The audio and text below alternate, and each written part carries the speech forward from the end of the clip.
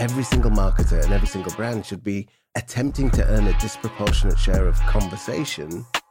If you work for an organization where they say, bring us a chart that goes up and to the right, you have a challenge. Half the money I spend on advertising is wasted. The trouble is, I don't know which half. I am here to inspire you, to excite you, to motivate you, to transform you, to energize you. Hello and welcome to Pipeline Visionaries. This episode features an interview with Anthony Cannata, co-founder and CEO at Audience Plus, a company pioneering the industry's first owned media software for marketers, enabling companies to build, engage, and monetize an owned audience. In this episode, Anthony shares the many benefits of companies distributing content on their own domains, the idea of a more efficient content feedback loop, and how owned media is the way forward. But before we get into it, here's a brief word from our sponsor. Today's episode is brought to you by Qualified. If you're a revenue team that runs your business on Salesforce, Qualified will accelerate your lead generation, pipeline, and ultimately revenue. Learn more at qualified.com. So please enjoy this interview between Anthony Cannata, co-founder and CEO at Audience Plus, and your host, Ian Faison. Anthony, welcome to the Pipeline Summit, Pipeline Visionaries live at the MoMA. It's awesome. San Francisco. We were just chatting for a while before this. I'm so excited to finally have you on the show and get to talk with you live in person. Yes. So many Zoom calls over the years, but so excited to chat content, chat Audience Plus, your go-to-market, how you think about all that stuff. And so let's get into it. Let's do it. Thanks for having me on. First, how did you get started in marketing? Oh, man. So it was never my intention, to be honest. Like, I found myself working in tech. I came up as an SDR at Box back in 2009 and kind of pivoted to like business development, kind of the partnerships team, moved my way over to product management. I don't know how or why someone gave me a shot on product, but I actually really enjoyed it and thought I would actually keep pursuing product. And then my CEO at Gainsight, who I'd worked with at Live Office, called me and said, I'm doing this thing, this company called Gainsight, or would be called Gainsight over time. Do you want to interview, or do you want to talk about it? And this was one of the leaders that I would follow blindly into the dark, right? He is like values driven, a cultural kind of leader. And so whatever he was going to lead me towards, I was going to say yes. And he asked, and I put together this like plan of how I'd run product for this company. And he said, what do you think about marketing? I'm like, I've never done marketing before. And so I, wanted the job, wanted to work with him. So I go on Wikipedia and I'm searching demand gen so I can just sound smart and drop words like MQL and kind of know what I'm talking about. And thankfully, he gave me the job. But, I think what I have found, like a couple things. One is the lesson I learned is that sometimes people see things in you that you don't see in yourself. And he saw a marketer in me. I think he says there was like a presentation I gave like several years prior that stuck with him or something to that end. So thankfully, I think I landed somewhere or a profession that I just love, so I'm glad he pushed me. And so a few stops being head of marketing, being a CMO, and now you're a CEO, which is the path we always love for marketers to make it into the CEO role. But you started a company, Audience Plus, and you've had a fascinating sort of build up to launching the company and a lot of early customers, really cool customers. Take us back to why did you start Audience Plus? Yeah, I think there are a couple things. So, it starts with the origin story, right? Like I got dropped into the head of marketing job and I didn't have a lot of bias. All I had was first principles for how we can build Gainsight into a company. And so I didn't think about paid search. I didn't think about SEO. I didn't think about these things that you might be trained to as a kind of marketer coming up through the different kind of parts of the org. And so I looked to like late night television, Airbnb, like what are the consumer marketers doing that's really interesting? And that was sort of the thesis for Gainsight's marketing approach. It was, okay, let's just serve this persona with education and entertainment and do it in like interesting ways. We did events just like this one. We hosted podcasts, all these types of things, which in 2013 when we started was sort of deemed as brand or corporate marketing. You can't measure it. It sits outside the growth equation, but we think there's some like benefit to it. I found that was actually maybe we put a call it thought leadership or something in general. I found that thought leadership was actually like the number one driver for Gainsight's success, not just from the lens of brand awareness or whatever, but from a pipeline perspective. Like, it actually helped us generate sustainable pipeline, people that weren't just coming in through a transactional channel, but wanted to stay with us. So that kind of became part of my playbook, and I took it to Front, and I took it to Hopin in the CMO kind of role there. And it was at Hopin that I was trying to build sort of, you know, the interface digitally that is between our brand as, you know, as the company and our audience, which historically is the blog. That's kind of where we send traffic to on our website to kind of get people to engage with our thought leadership. And at each company, I've sort of tried to kind of supercharge our blog in a way, like make it about more than just written content, add video and live events and podcasts and those types of things. And I want people to subscribe or opt in or convert into our thought leadership. And that was kind of like the leading indicator we used to measure thought leadership. We're like, okay, if they're not subscribing, asking for a demo request, are they at least subscribing to our content in some way? And so I built something internally at Gainsight. It was kind of ugly, kind of, you know, used like Zapier hooks to plug it into Marketo to kind of try to make it work. At Front, I used an expensive agency, and it cost a lot. And when they handed it to us, we couldn't maintain it because we needed like engineers to basically upload content.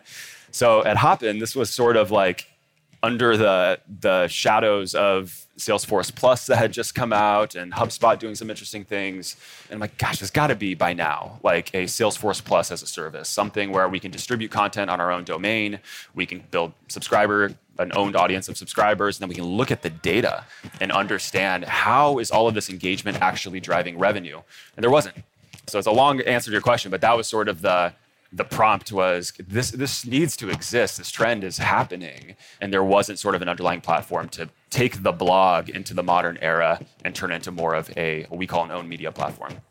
It's so interesting because I had a very similar journey at the exact same time. And this was like before Salesforce Plus had launched, where I had made 5 of Salesforce podcasts, and I was starring in, 3 of them, starring in quotes, hosting them. And I was thinking at the exact same time, like, there's this massive organization that we're, at Dreamforce, this, creates $4 for every $1 that they make for the ecosystem, this massive ecosystem of all these people. And I interviewed probably like 1,000 people across their shows over the course of about 2 years. And what struck me so much was every single relationship and conversation that I would have with these people, they had this affinity and love for Salesforce, and they had all these unique stories and perspectives, and the way that they use it and the way that they do this stuff, and this like long form information was so helpful. And then at the same time, all of these conversations led to business for my business. And I was like, wait a second. It's like all of this thought leadership stuff, this brand stuff is like propelling my business forward, and also propelling Salesforce's business forward. And we would go to events and they would talk about like, oh, we, saw you at this podcast. And it became extremely clear to me too, that when I would write a blog post after I would do a bunch of, podcasts and video content and events, that would get way more received. And they wouldn't reference the blog post and say like, hey, I read your post. They'd be like, oh, I heard you talking about blank. Yeah. And so it was like, what was sticking was the conversations that we were having on podcasts and video series, not writing stuff. Yeah. And then also I would talk to these guests, and the guests would tell these stories. And I remember specifically one guest, he was a CIO, 5-time CIO, very influential IT leader. And he told me a story about what happened to him on 9/11 and the IT problems that he dealt with that day in New York. And he was like, I've never told that story in, 20 years. And I really, it kind of makes me realize like, I think I want to write a book, and like, I want that to be part of it. And he was like, it's just so like, thank you for being able to tell the story. So then I kind of had that realization that we're unearthing stories that people want to tell, that they don't have the ability to sit down and like write it out. Yeah. And we're giving it to them. And that is creating value for that person too. Yeah. And then I looked at companies like, does any company have any way to like cultivate these stories, not customer stories, not just talking about products and services, but to do that? And I was like, no, They don't have that. They don't have like a muscle in their organization that tells stories that are not just about their products and services, but are about their community in a way. And like Salesforce was like the best one. And I was sitting there like, hey, we're making all these shows. And so I came to the same conclusion that you did, and in sort of the opposite way through content, that content is pipeline. Absolutely. It drives pipeline, it accelerates pipeline, it does all that stuff.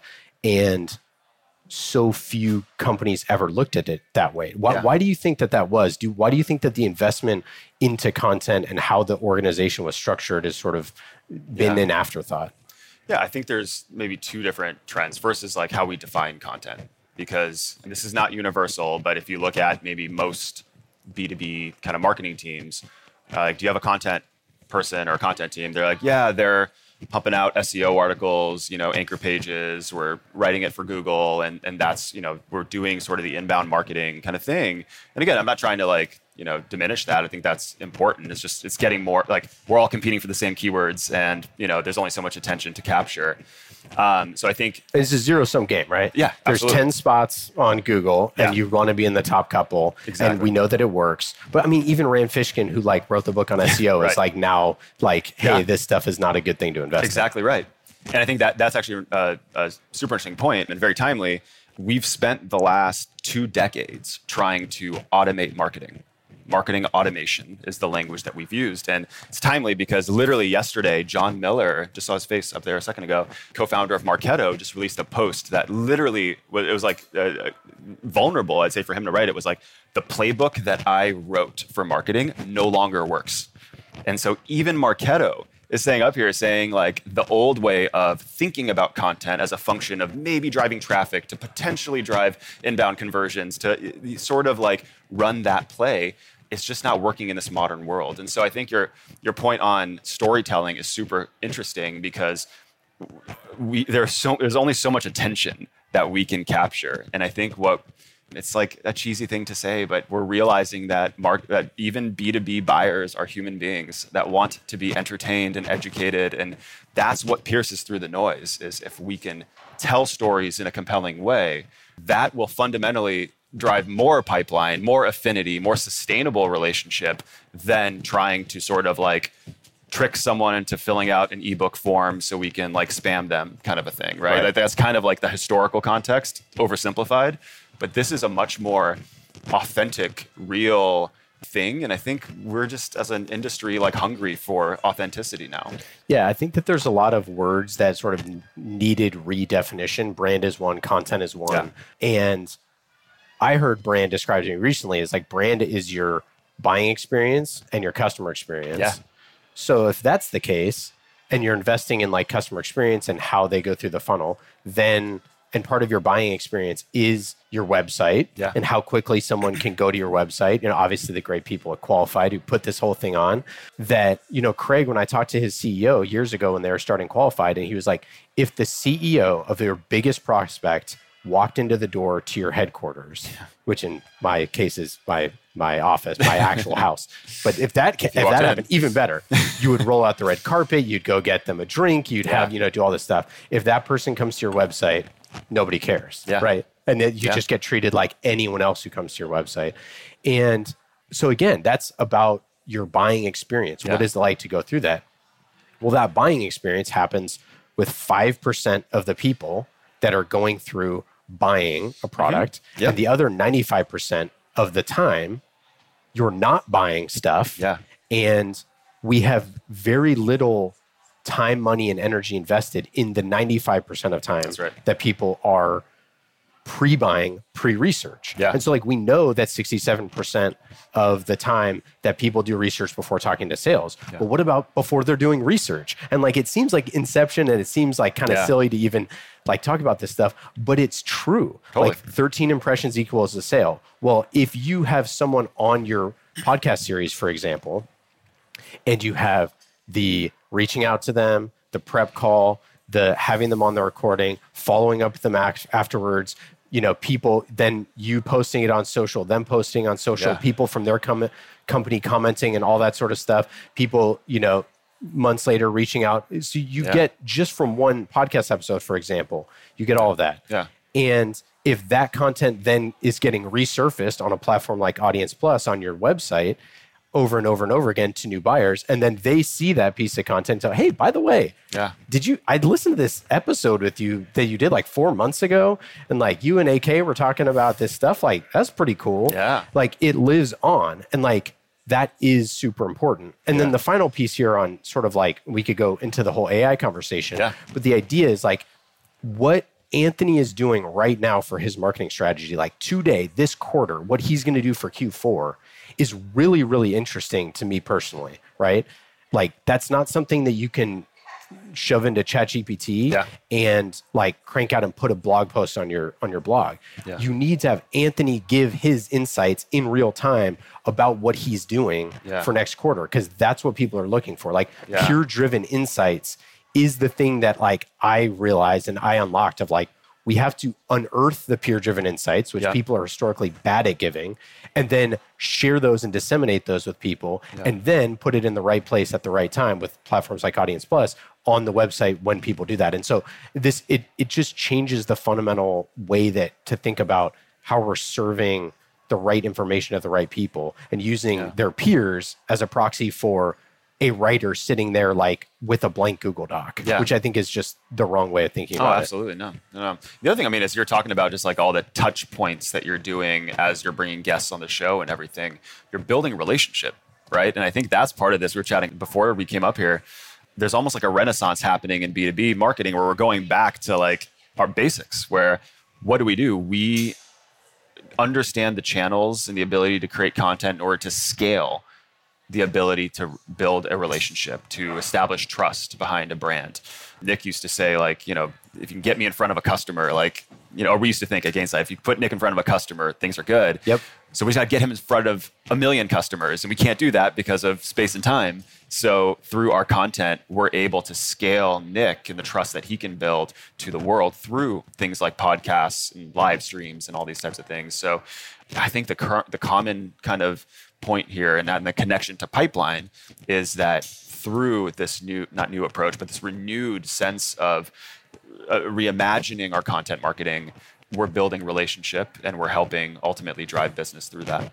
Yeah, I tell our team this, that I'm like, I should be doing 5 things. I should be talking to someone on our team, talking to a potential, you know, a prospect or a partner, talking to a customer, talking into a microphone, you know, somewhere that goes out there, or talking to a customer. And it's like that as a CEO, like that's what I want to be doing. Right. And that's what every CEO should be doing. I mean, they have to talk to their board too and people like that. But generally speaking, like talking to a microphone is something that they haven't invested in. We do Snowflake series, and Frank Slootman is like one of the most brilliant people as a technologist. But we've worked on that series, and they are methodical with how they think about Frank's thought leadership. And everyone you talk to is like, oh, I've read Amp It Up. And you're like, oh, so I guess writing a book still does work. And they have this really good series. And you just start to look at that and like how your executives perform, and not just executives, other people on your team, your CMO, if you're selling to engineers, your head of engineering, like those perspectives matter too. And you need to create vehicles for them as well to share thought leadership. Like it matters. And the term thought leadership is just a stupid term anyways. It's a loaded term. People buy from people ultimately. And so I think that's sort of the thing. If we can kind of put them in a position to, for people to get to know us, our leadership team, our extended team, like I think that's the core kind of premise. Switching gears to your go-to-market. So Audience Plus, you officially launched the company when? May, officially. And then previous to that, you were in the lab working on stuff. I remember you showed me the deck, and we were on slide 2. I was like, dude, I already get it. Audience Plus, I'm 100% in. I don't even need to see the rest of the deck. I know exactly where you're going. So how long did you work building up before you launched? Yeah, so we raised our seed round in March of 22. I think we talked probably like, April of 22, something along those lines. And we've been building the product kind of ever since. In October of that year, we started launching our own content, right? Because we're like, we got to, walk in the shoes of our customer. We got to evangelize this kind of concept. We're kind of calling it owned media for now. It's not obviously our language. It's in like textbooks, for generations. But, I think one that we sort of skipped over a little bit in terms of modern B2B marketing. So we've been trying to educate and inspire around this idea of owned media. And then we launched the company in May, announced it, talked about the product, and have been kind of selling and kind of marketing ever since. But, we're a seed stage company. So we don't have hop-in budget, or that's a whole other podcast, but we don't have like the budget of a traditional kind of at-scale business. And so we believe that a lot of this stuff we're talking about here doesn't have to be super, super expensive. Like you've got the stories, right? Like that's ultimately the currency of what you need. So a lot of what we've been doing is going all in on content production, events, like those types of things, as a function of building our subscriber base, for lack of a better term, and then using our subscriber base to kind of monetize that into revenue. So, one of the big kind of hallmarks of that was our launch event that we did. So we hosted this like 4-hour LinkedIn takeover event. We had a celebrity. Awesome. Hopefully we can talk about this a little bit, but the power of celebrity in B2B marketing. But we had Topanga from Boy Meets World, if there's any 90s sitcom fans here, hosted it for us.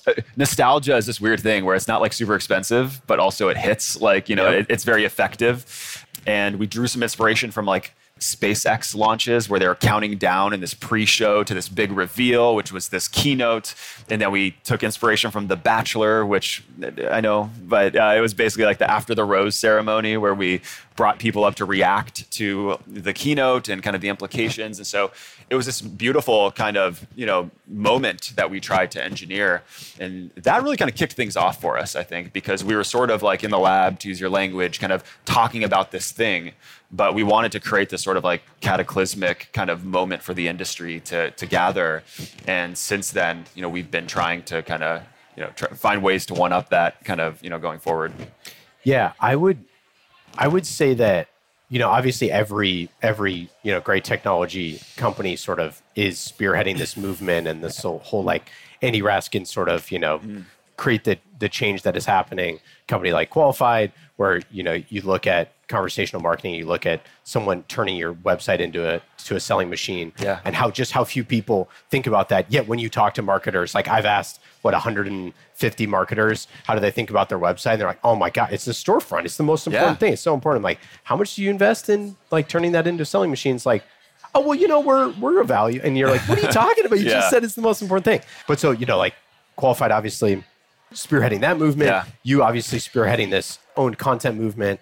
And it's so important. And I think the reason why that your event was so well received and your launch was so well received was because of the fact that people are looking for this like crystallization of what they see around them. Yeah. They see Salesforce Plus, they see the HubSpot podcast network, they see companies like Paddle and Qualified with Qualified Plus and all these things. And they're like, wait a second, the best marketers are building out this own content portfolio of shows and events and really cool, interesting content that's very persona driven. It's like hyper specific. It's like multi-channel. It's multi-format. Like all of the best folks are doing this. And I'm kind of sitting here like banging out another blog post that like is going to get 6 views for a term that like, do we even know if we need or not? Yeah. And so I think that there was some of that happening. Did you feel like after the event that you got that type of feedback from people? Totally. I think that was if you're a content professional and you're hearing kind of this message, this is hopefully really encouraging and exciting, because this is the type of stuff content folks wanted to work on, at least in the folks that I'd worked with. I think the other piece that's interesting is taking it further down funnel, because we've had, we talked about this a little bit, like the traditional tactics to generating pipeline just aren't working anymore. Right. And so when we've, the message that we've been kind of trying to articulate is a big part of that is because we've been either paying for access to our audience through digital advertising or renting it through these third-party platforms. So this idea of like, and again, this fits into the broader kind of audience acquisition funnel. So I'm not suggesting like stay away from this, but like, doing an expensive like video project, putting it on YouTube, and your CEO asking you, how did that go? Right. Like, I don't know. We got like 100 views on it. I think it was okay. There might've been a bump in traffic, and we're like telling that story. So I think the feedback that kind of helped affirm and validate like this this broader idea of owned audience building, or whatever we want to refer to it as, is there's an appetite for new ideas in the demand team, in the pipeline generation team. And I think Qualify is doing such a great job of that, and kind of advocating for the owned experience and how do we kind of make that a storefront. I love that kind of analogy. But I think that's why this is really resonating a lot, is this feels like an opportunity for us to do something that's authentic, to have access to the data that's proving that it's working. And ultimately, we're seeing signal of like higher conversions and better connection to outcomes. So it's no longer a brand thing, like we kind of opened up the conversation talking about. It could be, and it's important, but it actually is fundamentally now a driver to revenue. And I think that's what people have been really excited about, because that's something they can take to their CFO in 2023 and say, this isn't just, we're not going to write this off. Like, this is fundamentally like how we're going to hit our number this year. And we weren't able to really put a lot of language around that until recently. Well, yeah, I mean, and I think like for us, you know, we work with 65 plus, you know, B2B technology companies. And for us, like, if you're talking to someone who has a poor attribution strategy, like, you will not get good information. Yeah. Like, if you're saying, hey, we do last touch attribution, you're like, yeah, I mean, sure. Yeah. But you're juking your own stats. Right. Like, that at the end of the day, like, so like, let's just use webinars. So they've been to 17 webinars, but then they got a cold email, and like, you attribute the deal email to the cold email. Yeah, right. Like, I don't think that that's a super good plan. But that's a lot of the conversations that we have, is just a marketer being like, hey, this is how attribution is done here. And like, I don't even know how to tag this. Yeah. Right. But like, Caspian, we source 21% of the revenue for our business from our series, from our own original content of like 100% sourced. Wow. So, I mean, you're just looking at like, if we turned it off, that's 20% less. And I would imagine it would be a lot higher than that. Yeah. But that's like cold sourced. Yep. Right. Yep. So I think it's just tricky for people to try to figure out how content drives ROI and drives pipeline. And I think that what we're working on is trying to develop those plays so you can put it into your playbook of like, okay, this is how you use a video podcast for cold. This is how you use it for pipeline acceleration. Right. This is how you use it for customer story like evangelism. Mm-hmm. This is how you use it for thought leadership executive play. This is how you use, you have, a revived account or a, hey, we'll buy next quarter account. Yeah. Like, this is how you use it. This is how you position it. And those plays, just like, no one is running those, or people who are running them are not sort of sharing those. Yep. And those are directly pipeline driven plays. Totally. And like, when is content ever running pipeline plays? Yeah. Like, when is the content person even ever sitting with the demand person? Shout out Sarah. But you know what I mean? Like, it's just not very common. Totally. No, I think that's right. I also think that, the other piece of it is, I think attribution in general is such a sticky, to your point, kind of complex topic. I think just the point of view that we're starting to develop is, it's not that it's not fundamentally working today. It's just that it's a lot easier if the data is first party. Right. If we know that here's what they're, we can attribute a multi-touch model, but we have the touch points that we can cue off of, right? That's the value. And so there's no question you have to put your podcast on Spotify, Apple Music. You have to be where your audience is. You have to put your videos on YouTube from like an organic discovery perspective, paid media. So none of this is sort of like saying like, hey, run away from all of these platforms. But I think for a brand to send traffic to YouTube through an email post, through email, a social post, it's like, why? Like, if we can send that traffic instead to our website, to the storefront, to the revenue sales machine that we're building, we have a higher propensity to get a conversion.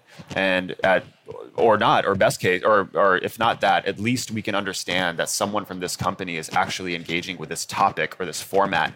And that might be interesting as we're thinking about kind of monetization down funnel. So again, it's a sticky topic, but I think we're seeing this kind of pull toward first party data. And I think that's really kind of at the heart of proving impact of content. Yeah, I mean, I think another piece on that is people are just dumping money into Google ads, Facebook ads, and LinkedIn.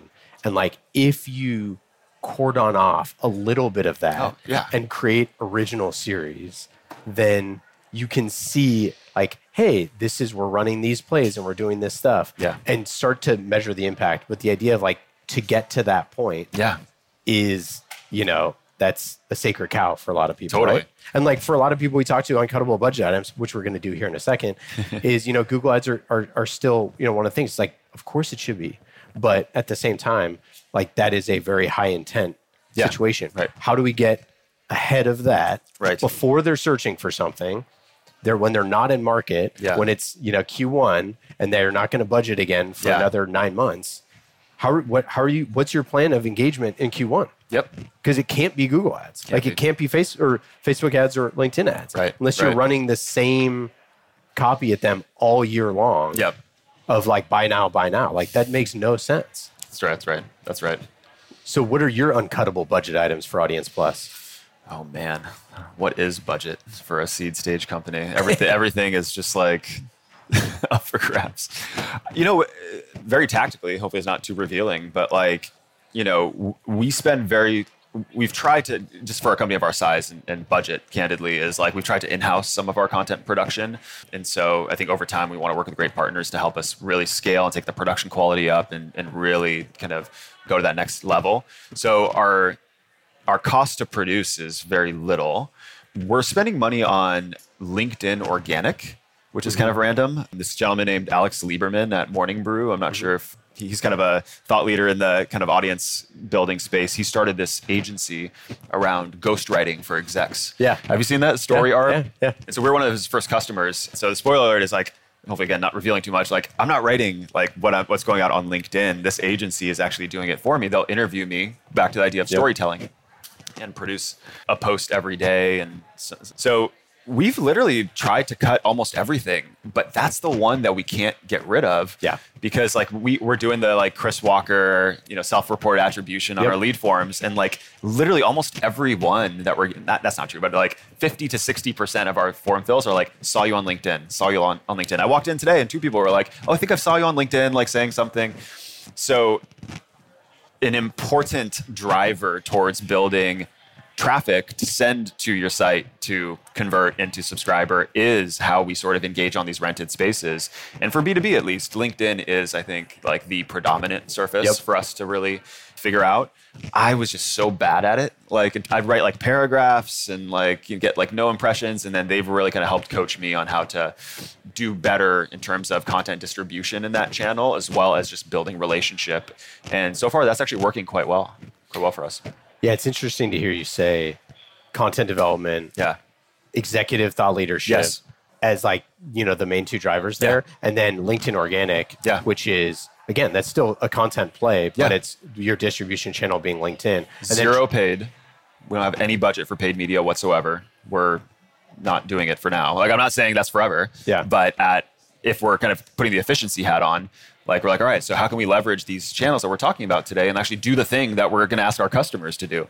So sorry to cut you off, but no, yeah. And how many shows do you have right now? 4 different shows and then a monthly kind of event series. Yeah. How many of those do you host personally?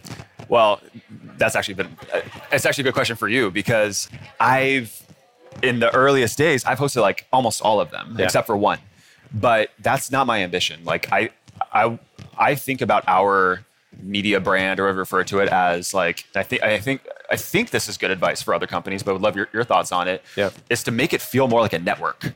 Where it's not me as like the voice, and it's not even Audience Plus employees that are delivering this content, but that we're almost building this like creator network of sorts of subject matter experts in the domain that we're talking about, and almost like commissioning them to produce content for us.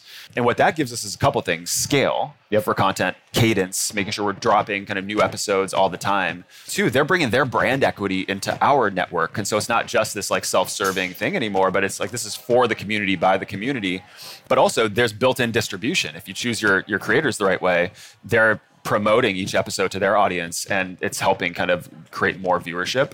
So I don't like what we're doing today because it's very me driven, and I want to get out of that. And again, very small team, very small budgets, but our hope is to like have ambition to do more of the network type thing where we have a diversity of voices and perspectives that are contributing to the conversation. Yeah, I think both are a winning strategy. Well, we see, and if you take a look, like an example is Qualified. With Qualified Plus, you have 3 different shows. So I host Pipeline Visionaries, I host Rise of RevOps, and then Dan Darcy hosts Inside the Ohana.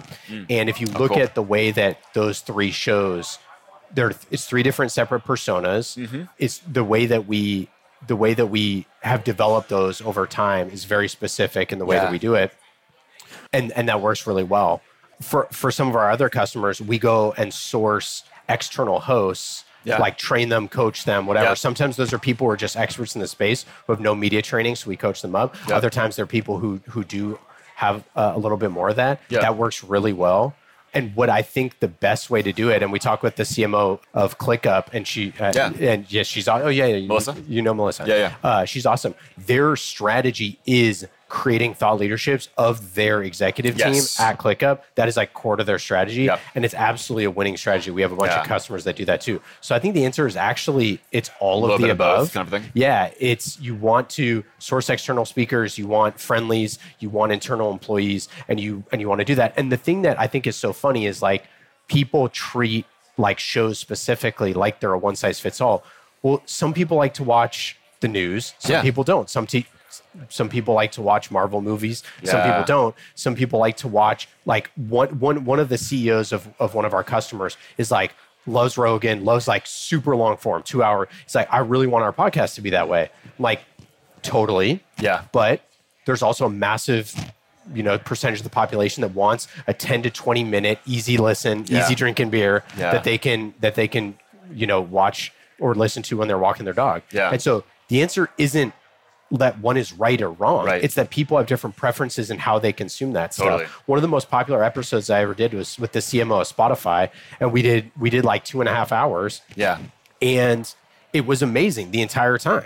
But that doesn't mean that like every one of your shows needs to be the exact same. And so, variety is the spice of life. And you need to think about things of like people consume things in different ways. And some people might like listening to AK, and some people might can't stand you as a host. And like, that's totally fine. Let them opt into the types of content that they want. What's interesting about that, and Qualified in particular, is the optimization is around the persona or the audience in terms of format, in terms of who they are, the problems they're solving, not keywords, right? And that's where we're coming from. And that's what's changing. And, I think we're still in the early days, candidly, because we're still creating content ideas based on what we think is going to generate more organic search traffic to the site, which is, again, table stakes and good, and someone should probably do something there. But this is that next chapter where it's content that is authentic for a specific subset of your audience, that is told in story, delivers value, and builds relationship. And the second piece I was going to say is like, we think about our content like calendar, like network TV a little bit, where there's like a fall slate, a summer slate, a winter slate. And so we're coming out of our summer slate now with like a new set of shows. And then again, I don't know how much of this is like a good best practice, but the variety being the spice of life thing, like we can mix it up, where in the fall we're targeting these personas with these formats. It might be audio or video, or it might be like a show that's like a teardown show as opposed to an interview or something to that, and entertainment, murder mystery.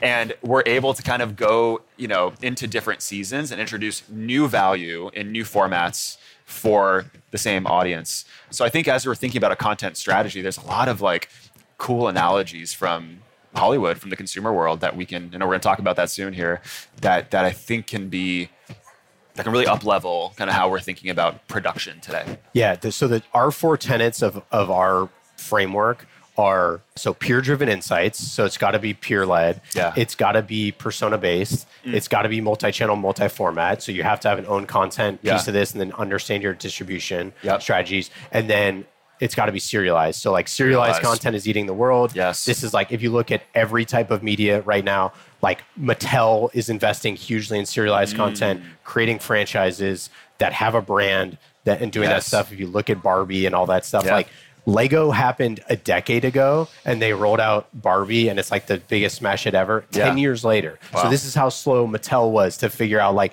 hey, we made this like a marketing thing that made us $450 million. Like we should probably start doing this again. And now they have an entire slate of programming that's franchised. So I think like with those 4 tenets for B2B, that's the way that we think about it. And you were talking about the murder mystery that we did with Gympass, Murder in HR. And like that is a core piece of this thing is like nobody in B2B does fiction. And because it's hard and because like getting Hollywood talent and doing that stuff is way harder. There's no traffic on the extra mile. But we've seen with that show, like the #1 fiction show in all of Apple right now, you know, we did 140,000 downloads in the first like 2 weeks. And the reason why is because HR people who we made it for love it, but also other people like it. And so it's just another, like, again, it's an easy drinking beer. It's the 5%, you know, summer lager that you're just like, hey, I can throw this on my walk. This is super cool. And then you become a fan of it. And like, some people might love that format. Some people might love interview style, but you're giving people different types of options. And then they engage with you in different ways. Here's a fun fact. So Gympass had a prospect of theirs, like a semi-warm prospect, reach out to their sales team because they wanted a private screening of Murder in HR. Whoa. I'm like, when do your ads ever get you to get private meetings with your prospects, right? And it's like, because the levels of engagement are so different, right? That's right. And it opens questions like, how did you get Kate Mara to do this? How did you get Brett Gelman? And that sort of stuff, I think, is like what's missing from B2B is that like spontaneity and like variety and edutainment and something interesting that just is not really commonly invested in, because it's like, well, that doesn't drive pipelines. It's like, no, actually it does. And we can prove that now. And it feeds fandom too, which I think is an interesting language that we haven't used too much in B2B, but also you can build like a whole marketing thing around that. Like what if there was like a private event or a live recording with Mara and Brett, is it? Like that you have all your key prospects in, and it's this like high touch kind of ABM campaign. So, I mean, there's all of this stuff can be integrated into the fabric of your go-to-market to help drive sales. Ultimately, it's not just this like, you know, I mean, hitting the top of the charts is incredible, by the way. Like maybe the first B2B marketing podcast ever. I think it's got to be the first that's even close. Right. Yeah. But now like you've proven that hypothesis, and now we can take that and turn it into an entire kind of program really that drives more revenue, which is great. And like Gympass's strategy, their core marketing strategy and content strategy is about providing value to their community that's value added. Like they love HR people. They're trying to make the employee experience better for all of their customers. And that's what HR people are trying to do. And so like when you take that premise and then you say, well, what content can we make for HR people to surprise and delight them in a way that serves them? Like, and one of the conversations early on was like, what does a love letter to HR look like? How do we show them that they are seen and appreciated and heard, and that we understand what they're going through? I was in HR, so I knew what that was like. And part of the reason why we wrote it in the way that we did was to put a shine on HR, to put their name in lights in a way that had never, ever been done. And if you look at the Hollywoodization of HR has been extremely negative, I think. I think for tech, it's the same way. And like nobody can tell authentic business stories. And so that stuff, I think there's a like real understanding and longing to be seen like that, right? I when I was in Scotland when I was a kid, and I remember getting a tour, and they were talking about the movie Braveheart, and the guy was like, this was wrong, this was wrong, this was wrong, this was wrong. And so all that said, it's an 11 out of 10 and we love it, you know, like, and like, that's how it is. Like they belong. They feel like they're a part of it. Yeah. That's so cool. So what are you seeing when you're talking to CMOs and how they're investing in content, how they're connecting it to pipeline? Obviously, you know, on Pipeline Visionaries, it's all we think about here. And we know that it's working, but it seems like it's a pretty uphill battle to try to go to your CFO and say, hey, we're going to invest in content. And then they come back and go, but where's the number? Yeah. I mean, certainly, I think that the conversation being had between CFOs and CMOs today is all about efficient growth. Like that's kind of the parent umbrella. Because the only thing we know for sure that we can't do this year with the resources that we have, with the expectations that are on us, is the same thing that we've done for the last several years. So there's, in a way, an optimistic way to think about that there's appetite for new ideas within the CMO or the executive team. Now, I think for the majority of the conversations we have, we're still in the early adopter innovator phase of this belief and this new kind of mentality. So we're trying to do our job of evangelizing it and talking through it as much as we can. But for companies that really get it, Qualified being one, there's sort of like and you hit this earlier, taking a slice out of your paid budget, which is traditionally for most marketing teams, the largest line item on the program budget for marketers. Just a little slice out of that could produce enough content to prove the hypothesis. Yep. So that's sort of step one. It's like, all right, we're not saying we're going to step into like a brand new budgetary ask. We're going to take something off of search marketing, let's say, like keep the LinkedIn spend or whatever, the amplification budget, but like let's take search and invest in producing one show or something to that end. So that sort of starts the conversation. And we're hearing actually some pretty interesting appetite there. And I think the piece that is resonating with our message is we're saying, hey, if you can use those content assets in a way where you can distribute in those rented channels to drive attention, but then do it in service of driving owned audience, we can actually start to measure the impact of this in a pretty material way. We're not going to have to wait for Google to maybe index the post, which might take a while, and then we'll have this like anonymous web visit that we think could potentially, like that sort of feedback loop that is long and kind of hard to justify to a CFO, candidly, isn't necessarily the case when you have a subscriber.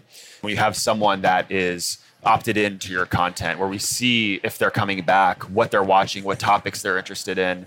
And so, I think part of the value proposition of what we're trying to offer is you could get a pretty fast feedback loop on content you're producing today, if you're able to have the data to prove the connection to something else. So if I were to extrapolate that, I would say the MQL of the past is being challenged. And I think what people are starting to kind of get around to is this idea of audience engagement as a leading indicator to pipeline. Yeah. So if I know that, back to the Gympass example, people are consuming this, they're coming back for the second episode and the third, or they're binging the whole series, and we have that context.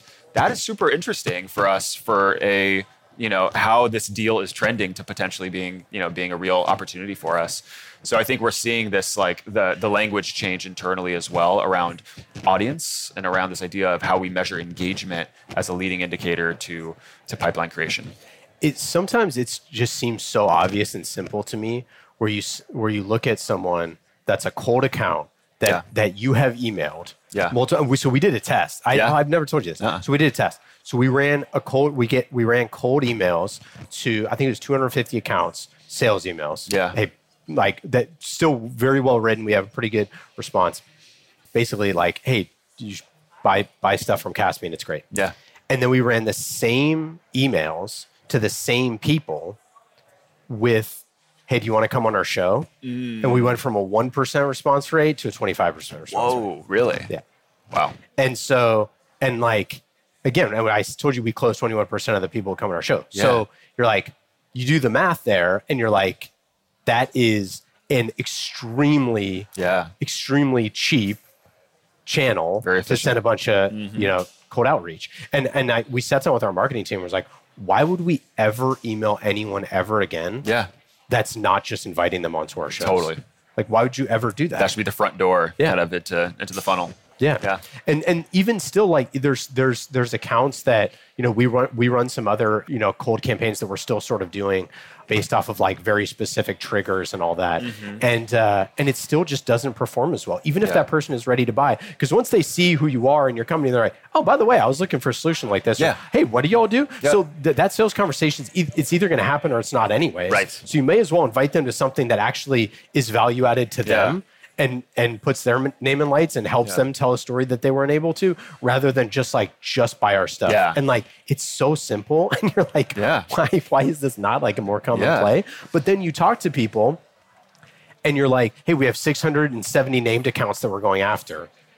And you're like, well, so then why would you be dumping in paid into Google ads for 670 accounts when you could just have a targeted strategy to go after the people in those accounts in a value-added way. Yeah. Like you already know the accounts. Yeah, totally. You know the people. They're in your Salesforce. Like you want them to come to you. And so I think that there's just like a little bit of knowledge to say, like, do you know that there's a better way? Yeah. Do you know there's a more efficient way to spend your money? Yeah. And that like that hasn't, you know, certain people get it and other folks are still sort of like, yeah, but I got to convince my CFO. Yeah, exactly. But I think we're on the right side of history, right? Like I think this is sort of, you know, this is where the market is headed. And I think it's starting to pick up. We're seeing kind of, you know, a lot of companies moving from the 20-year-old marketing automation playbook to this new one. And it's exciting. Like, I think honestly, it's so cheesy to say this, but it's like never been a better time to be like a B2B marketer because our whole practice is in reinvention.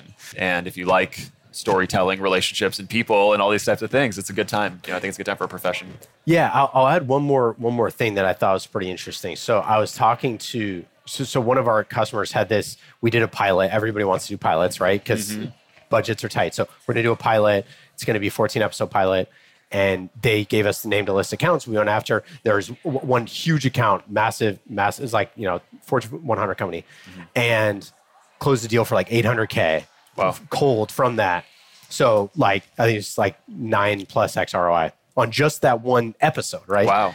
And so we're going back to their team. They're like, yeah, so I mean, this renewal should be pretty easy, but like, why don't you make 5 more shows? Like if you could see this type of ROI, and it's like, oh yeah, I don't know, that might be tough. And you're just like, what are we talking about? Yeah. Right? Yeah. It's like this type of thing works. And so I think that even still just investing in content, peeling money away from paid into content, even when you can show the ROI, is still a tricky proposition. Still tricky, yeah. And so I think that like we have a lot of work to do to showcase like how content drives pipeline and how you should be connecting those a lot better. But like you said, it's an exciting time. Yeah, totally.